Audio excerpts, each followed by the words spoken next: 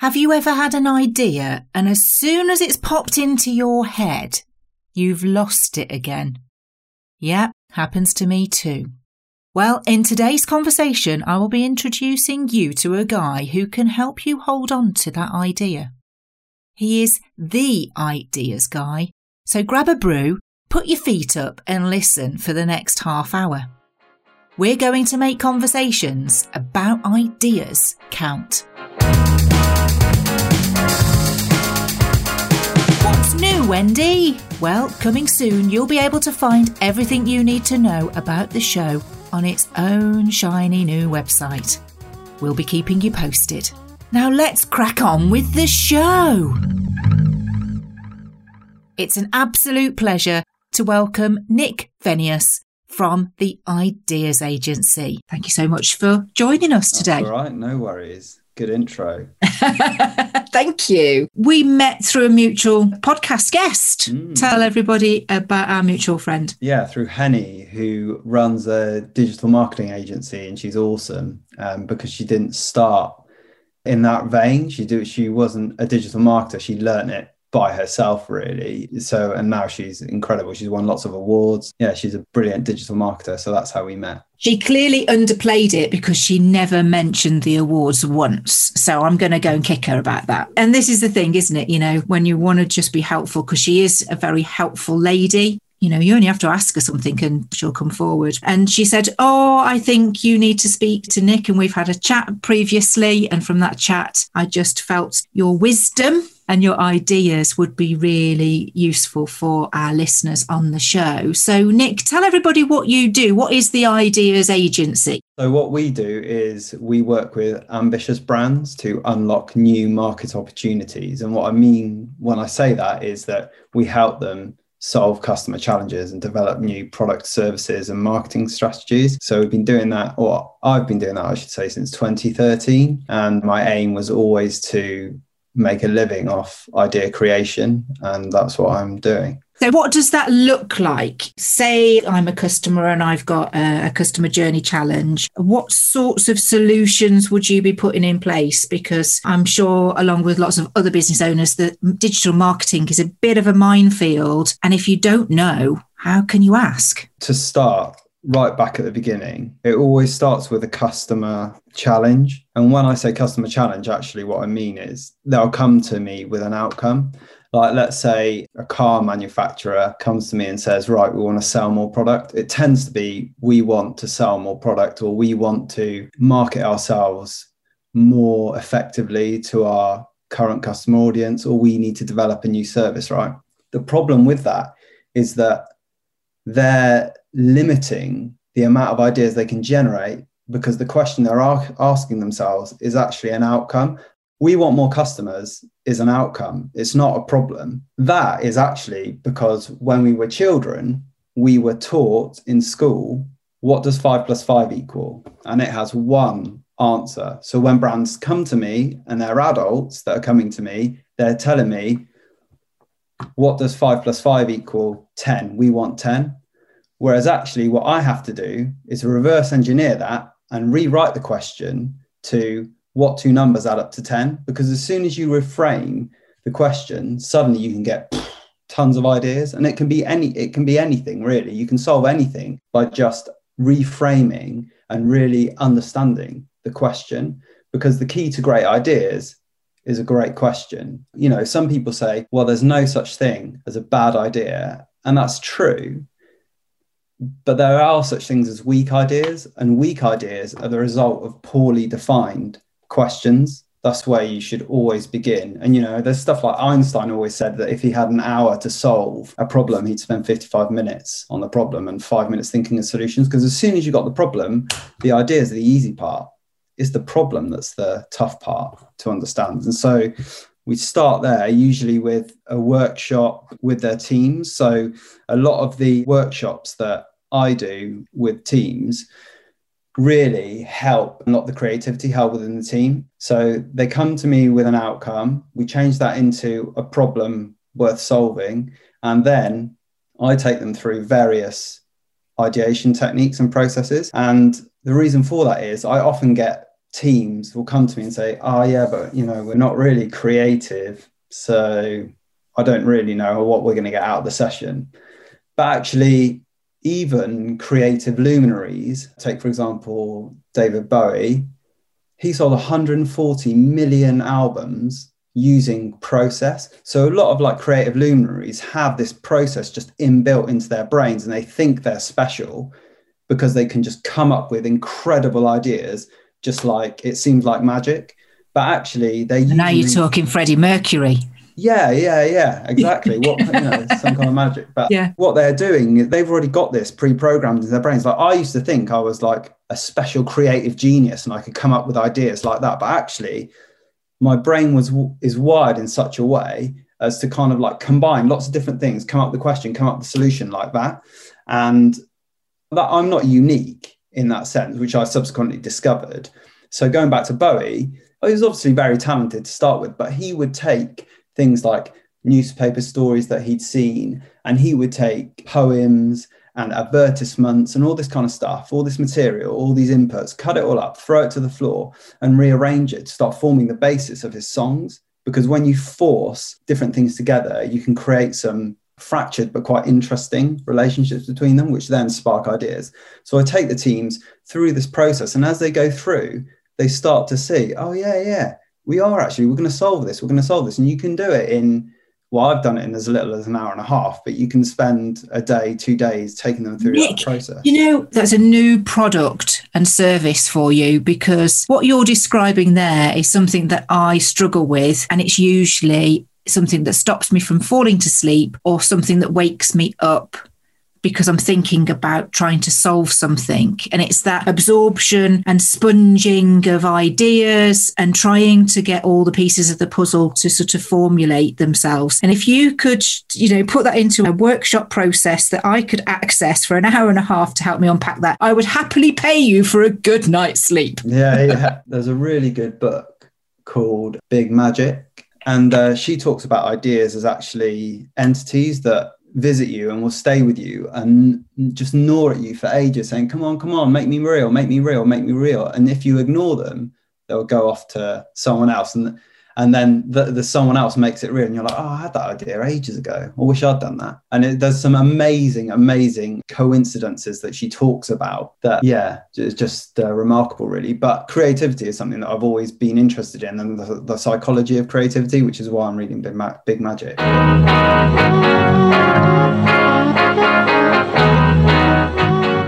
Once you start to show the teams, oh, right, yeah, I can do this, then suddenly they're like, right, this is awesome, because you can start applying the same techniques to loads of different areas of your business or your life. That whole thing around thinking like a child it's something that we do miss as we progress through life. We're kind of taught to ignore some of those mannerisms that are childish, I think. Yeah, I mean, when NASA they created something called the Genius Test. And one of the things within the Genius Test was, how many ways can you improve a fork? So they gave this test to 300,000 people, and it was something like 6% got to the genius level. They had a sliding scale of how many things you can do to improve a fork. And then they were like, oh, I wonder if we took this from 30 plus year olds to 25 year olds, and it slightly went higher. And then they took it to kind of like 15 year olds, and the percentage went higher. And then they took it to 5-year-olds. What percentage of 5-year-olds do you think could attain genius level through NASA's test? Well, if you're starting at an average of 6%, I would kind of slide that up to about, I don't know, I'm going to throw out 22. Yeah, it's 98%. And 98% of 5-year-olds? Yeah. Seriously, we really need these kids running the country.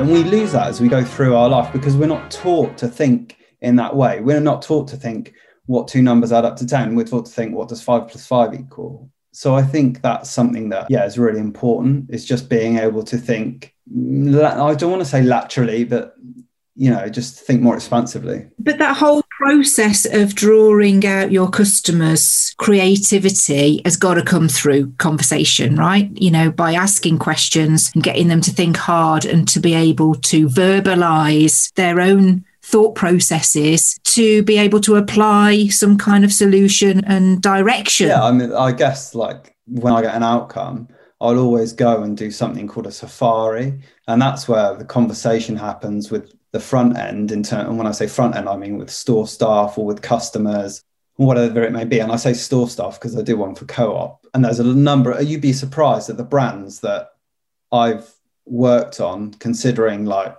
this is The Office, and it's like global monster brand come to me and ask me about outcomes. So yeah, it does start with conversation. It really it's just to understand where the friction points are. And that's super obvious, right? It's funny because I got a car recently and the car company said, after I purchased my car, they were like, oh, can you tell us about your experience? Which is what every single car company or get the review in quick before something bad happens or they forget how wonderful we are. Yeah. So I went in and I was like, I remember going in to pick it up. There was a woman in reception and she was working on her laptop, like in a comfortable chair, but she was like really sunk down. And so I was like, you guys need to provide some kind of coffee bar where people can get free coffee and do their work, because everyone needs to work remotely now. We don't have time to sit in your waiting area for an hour, right? You need to do that because what you're doing is basically priming the customer. So you're saying to them, you're going to deliver them either some good news or some bad news, but they're going to be in a better frame of mind if you go up to them and say, right, enjoy some coffee. You can work at a coffee bar. Here's the Wi-Fi code. The sales staff shoes, some of them weren't clean or like bright, or they haven't been polished and stuff. And for me, this might just be me, it sets like the tone of our cars are as polished as we are. And I know that's like a tiny thing, but I was like, you need to get to corporate or corporate marketing or whatever, and they need to be furnishing you with your own uniform, including shoes. You know, it's just because they're so close to being a brilliant brand. They're not as kind of like polished as Audi. They're just below it. And I just think they'd smash Audi out of the water if they just did these certain things. I think they could, and they're only little tweaks, but they make a big difference to the customer. It's the difference of perception, isn't it? And expectation. Yeah. And I find this, you know, like you saying about going on safari, I find this when I'm talking to the head of department and they'll say, this is happening and that's happening. And this is what I think is happening in the team. Then you get to the team and you say, so tell me how things are happening. And in actual fact, it's nowhere near the story that's I've been led to believe. It's way out of whack. And that's what's going to make the difference, I think, between getting everybody talking the same and on the same page. It's like values. It's like a culture, company culture has to be the same, doesn't it? You know, no matter whether you're the cleaner emptying the bins and wiping down the tables to the CEO that is on hands-free conference in the boardroom, it doesn't matter so long as you're all aiming for the same thing. It's really important to be able to experiment and stuff in a business. And a lot of businesses do allow it. Like, it's certainly in Western culture, like failure is seen as a bit of a bad thing. And I know this is like super cliche to say it, but I think a lot of the businesses that I work with are okay with it. They're okay with failure. It's down to the people to be okay with it, and the culture enables that. But fundamentally, if you're afraid of it, internally, you're afraid of taking a risk and making something happen, be that a new idea or a new process you want to implement, then your company is going to be stilted. And so the more you can imbue your culture with risk-taking and being entrepreneurial and encouraging that within your business and encouraging your staff to do that and encouraging them to just go and play and fail and test and all that kind of stuff, then it's going to be hard for you to progress. But I think overall, a lot of companies do encourage it. So, yeah, unpacking the conversation, whether it's positive, negative, whether it's going to sit well or not. At the end of the day, to me, conversation is currency. Then if that's what your business is built up on.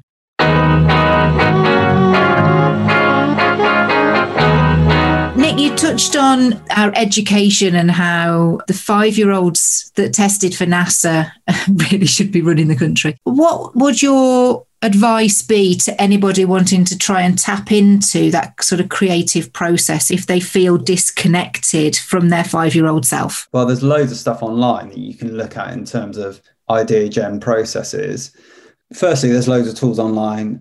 I've got something called the Ideas Academy, which we'll put in the notes and stuff. And you can use some of the tools there. It's free to use if you want to use it. There's a paid version as well.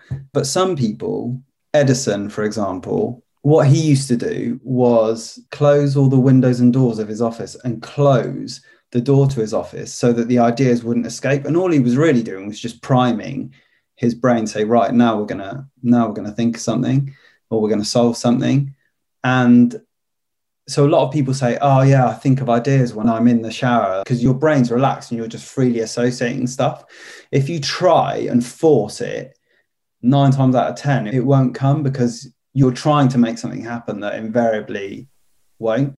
Elizabeth Gilbert talks about this writer. It's a really famous writer from back in the day. And what he would do is, if he got writer's block, he would get himself dressed in his finery, like it's just to change his state. And then he'd sit down and he was like, it's like the words just come to me. There's another woman who's a really famous American poet. She used to say that she'd be out in the field or something like that, and she could literally feel the words running towards her, and she knew this was the start of an idea. So she'd run back to her house as fast as she could, trying to get to a pen before the words all hit her. And she was like, it's like it just used to come through me. And I think you do get that kind of like exoteric experience of when you get an idea and you know it's an absolute winner. Like, it can leave you shaking. Like, I've experienced that from a client brief, and I knew it was going to win. Absolutely. I was like, this is a winner. This is an absolute winner. And it did win. And the client that I did it for won 14 million quid out of it, that one idea. So I think that you can feel the power in it when you know you're there. I mean, it doesn't happen every day, but when you know you've got a good idea, it's like, yes. And it all starts with get into a space where you're comfortable and where your mind can start to just wander a bit. That's the key, really. It's being relaxed, being comfortable, and just allowing your mind to just melt. That sounds really yes. Good. Some of my best ideas have always come with swimming, because instead of concentrating on breathing, because I'm an accomplished swimmer, I don't have to worry about swallowing the water. I would literally just swim solid, for 45, 60 minutes. And whilst I was in the water, the only thing I had to keep me company was to just think about different random things and let random things come in. These days I have to rely on ironing, but it's that same repetition that I've gotten into to allow the brain to go. And I think sometimes you need to percolate an idea. You've got a seed of something, but you're not quite sure where it's going to go or how best to nurture it. So I would say don't be afraid to have a few different things going on. I've had a coach say one thing at a time, and I've gone, no, I can't, because if I get stuck on that, I've got something else to distract me, which usually helps me fix what I'm not thinking about. The other thing, of course, is that you can get this thing around, I've come up with a brilliant idea, I'm never going to be able to come up with another as good an idea. So that's why I think you get a lot of musicians who come up with one hit song and then they're kind of like, my other songs aren't going to live up to this. Or like authors who write one absolute smash hit book and then it's kind of like not going to come up with anything else. It's got to be difficult to recreate a state unless you enjoy living in that state. And then that's got to come down to mindset. I was listening to a load of stuff, Clubhouse, the new addiction. And whether it be, take your small business from being an owner to a CEO, or whether it's to be your own first millionaire or whatever, really the biggest takeaway from listening to so many people puff their chest out and ruffle their feathers was that they don't allow negative language. It's as simple as that. That power of positive thinking is what's got them through. And it might be a bit cliche, but yeah, I agree. I think like that, the determination is really important if you've got an idea and you want to carry it through. So there is that. I think positive thinking does have its place, but then it needs to be married with action, because if it's not, then you're just like, it'll happen, but it'll happen to you. It won't happen for you. Definitely remain positive, and also treat obstacles as gifts, really. That's the most important thing that I've learned through my life, is that if there's an obstacle or a disadvantage or anything, like that's a gift.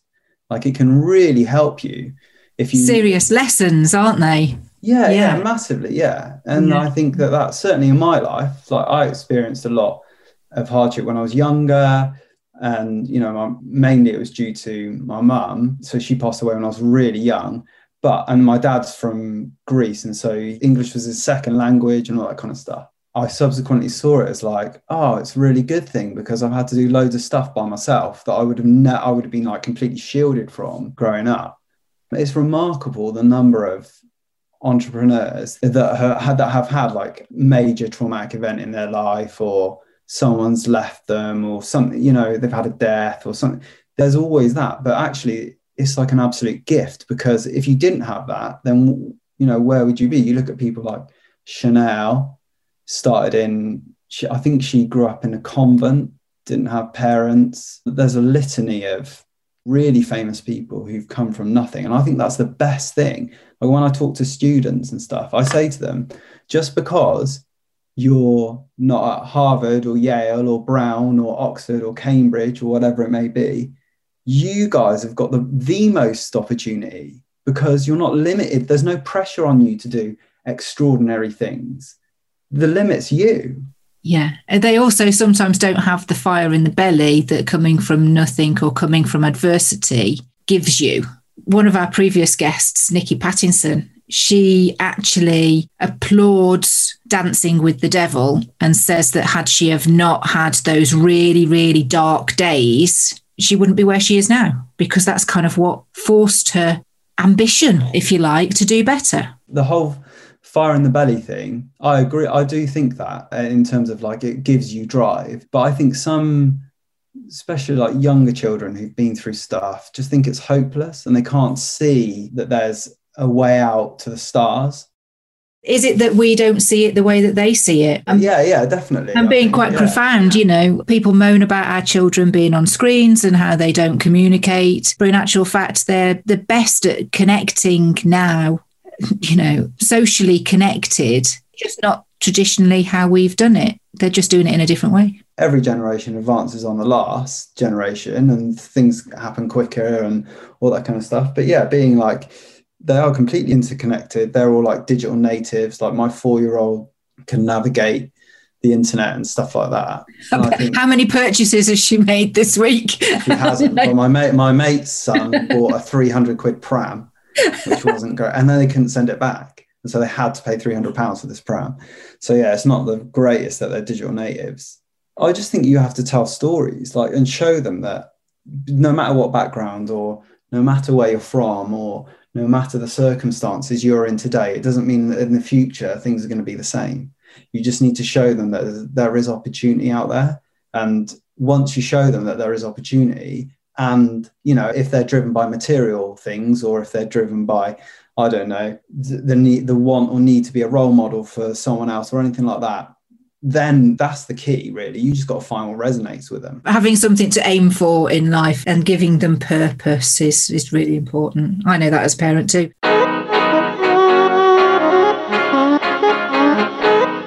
Since we only have a limited amount of time, for the listeners, they're probably wondering what on earth is his pivotal moment. So do you want to take centre stage? Tell us what happened.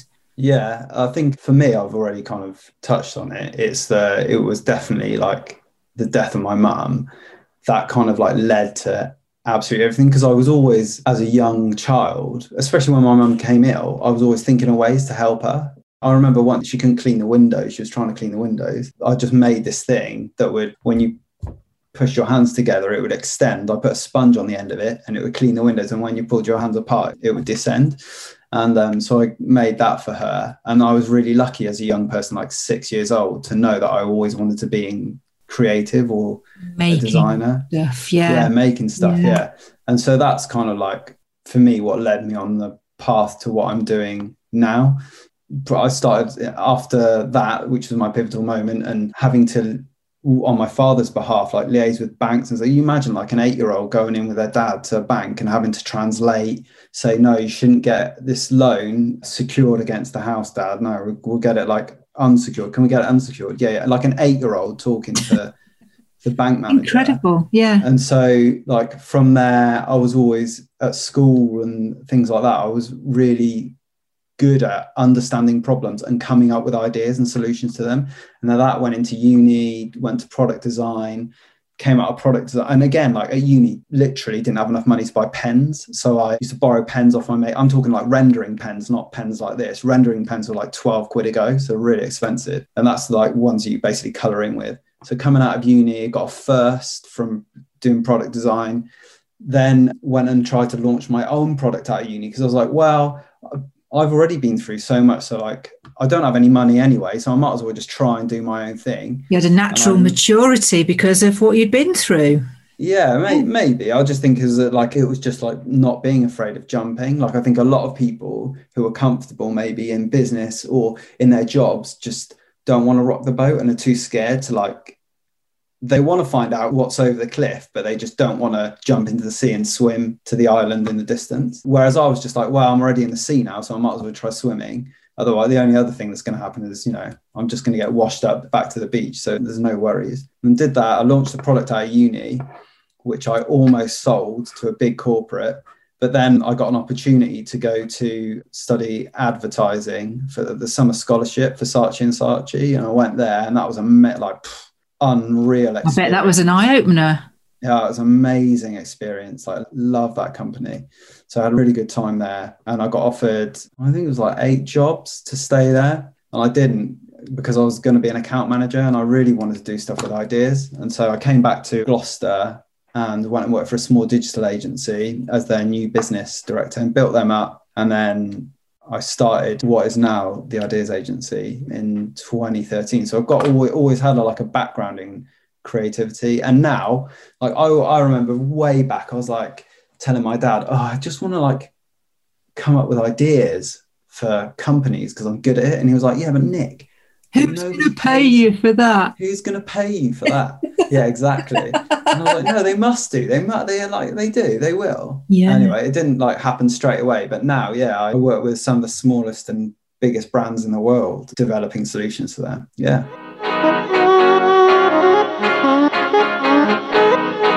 Can I have one of those window cleaning things, please? Oh, yeah, right. Yeah, yeah, okay, yeah, no worries. Yeah, your mum must have been really touched at you being such a small boy, being able to help her in that way. Let's face it, when we are that small, how much can we help? What can we do? It's a confusing time. And it was just lovely to hear that she's really kind of encouraged you to do it. Yeah, she was super creative. She was super creative. Like, used to make her own clothes, and so yeah, she like was really musical. Just recently, my dad passed away as well. Just really recently, and I found like all this stuff because my dad hid everything after my mum because he had 2 really young kids. So didn't want to hurt them with, you know. But me and my sister found all these like photos and. My mum's handwriting is the same as mine, which is really weird. Just like loads of stuff like that. So it's, yeah. I would say that these people that leave us physically don't ever really leave us. There's something either genetically or whatever that's imprinted, even dented on our brain that, you know, we don't forget. We just don't necessarily acknowledge it. So thank you so much for sharing, Nick. No worries. Thanks, Nick. If anyone wants to pick up the conversation, they can find you at theideasagency.com. As ever, to the listeners, make sure that you subscribe, share this with your friends and family, anybody that you think will benefit from listening to this episode. We've had some great guests before, Nick, as well, so check out the main page. Subscribe, don't miss an episode. It's makingconversationscount.studio/podcast. On the next episode of Making Conversations Count. It's a little bit spray and pray, isn't it? Just expecting people to go out there and sell your stuff on your behalf. So I call it intelligent referral.